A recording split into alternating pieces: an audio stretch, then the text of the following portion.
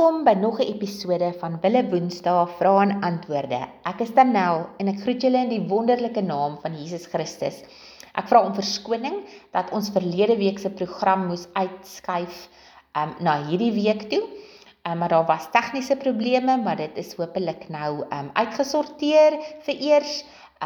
Ons het vroeër gekyk na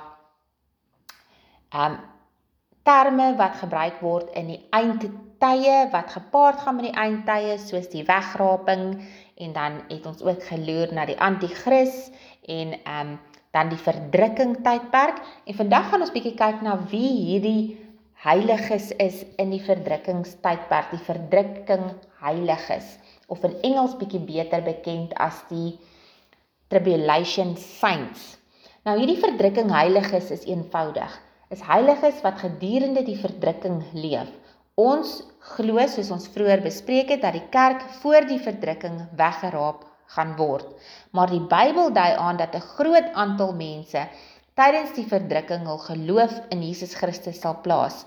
In sy visioen van die hemel sien Johannes 'n groot aantal van hierdie verdrukking heiliges wat deur die anti-kris gemartel is. Daar was voor my 'n groot menigte wat niemand kon tel nie, uit elke nasie, stam, volk en taal, wat voor die troon van die lam gestaan het. Hulle het wit klere gedra en palmtakke in hulle hande gehou, Openbaring 7 vers 9.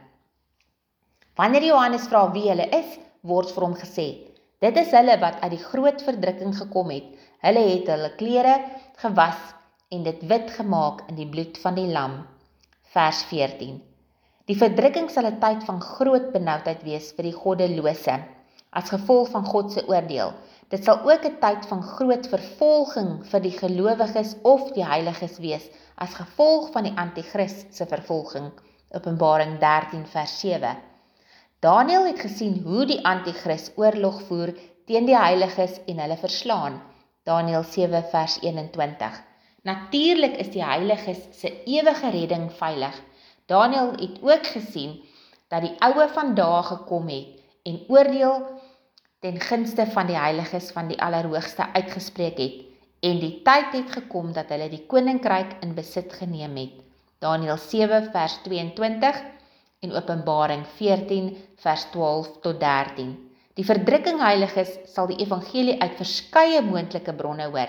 Die eerste is die Bybel. Daar sal baie kopieë van die Bybel in die wêreld oorbly, en wanneer God se oordeele begin val, sal baie mense waarskynlik reageer deur 'n Bybel te vind om te sien of profeseë vervul word. Baie van die verdrukking heiliges sal ook die evangelie van die twee getuies aanhoor. Openbaring 11 vers 1 tot 13 is waar jy hiervan kan lees.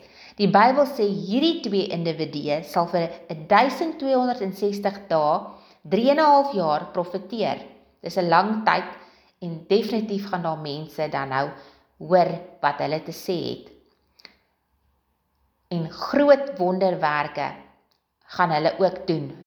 En dan is daar die 144.000 Joodse sendelinge wat tydens die verdrukking deur God verlos en verseël is. Openbaring 7 vers 1 tot 8.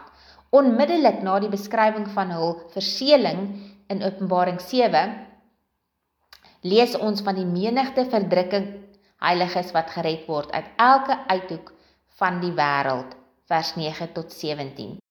Die verdrukking heiliges sal die Here Jesus Christus dien ten midde van hulle desperate omgewing.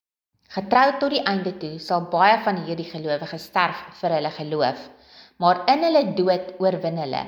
Hulle het Satan oorwin deur die bloed van die lam en deur die woord van hulle getuienis. Hulle het hulle lewens nie so lief gehad dat hulle vir die dood teruggedeins het nie. Openbaring 12 vers 11. En God sal hulle beloon. Hy wat op die troon sit sal sy tent oor hulle uitsprei. Nooit weer sal hulle honger kry nie, nooit weer sal hulle dors kry nie. Die son sal hulle nie skroei nie, want die lam in die middel van die troon sal hulle herder wees. Hy sal hulle na fonteine van lewende water lei, en God sal elke traan van hulle oë afvee. Openbaring 7 vers 15 tot 17. Ons loof die Here dat die dag van benoudheid ook 'n groot genadedag sal wees. Selfs terwyl God sy regverdige straf op 'n ongelowige wêreld uitdeel, sal hy Israel tot geloof herstel en genade uitbrei aan almal wat glo, beide die Jood en die nie-Jood.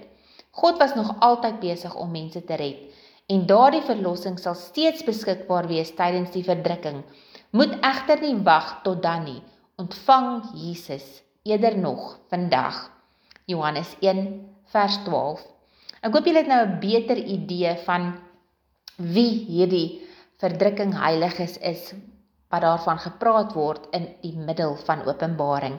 Tot ons volgende week weer gesels, en dan gaan ons bietjie kyk na wat die 1000 jaar ryk dan gaan wees waar Jesus gaan regeer. Ons gaan bietjie meer daaroor gesels. Shalom.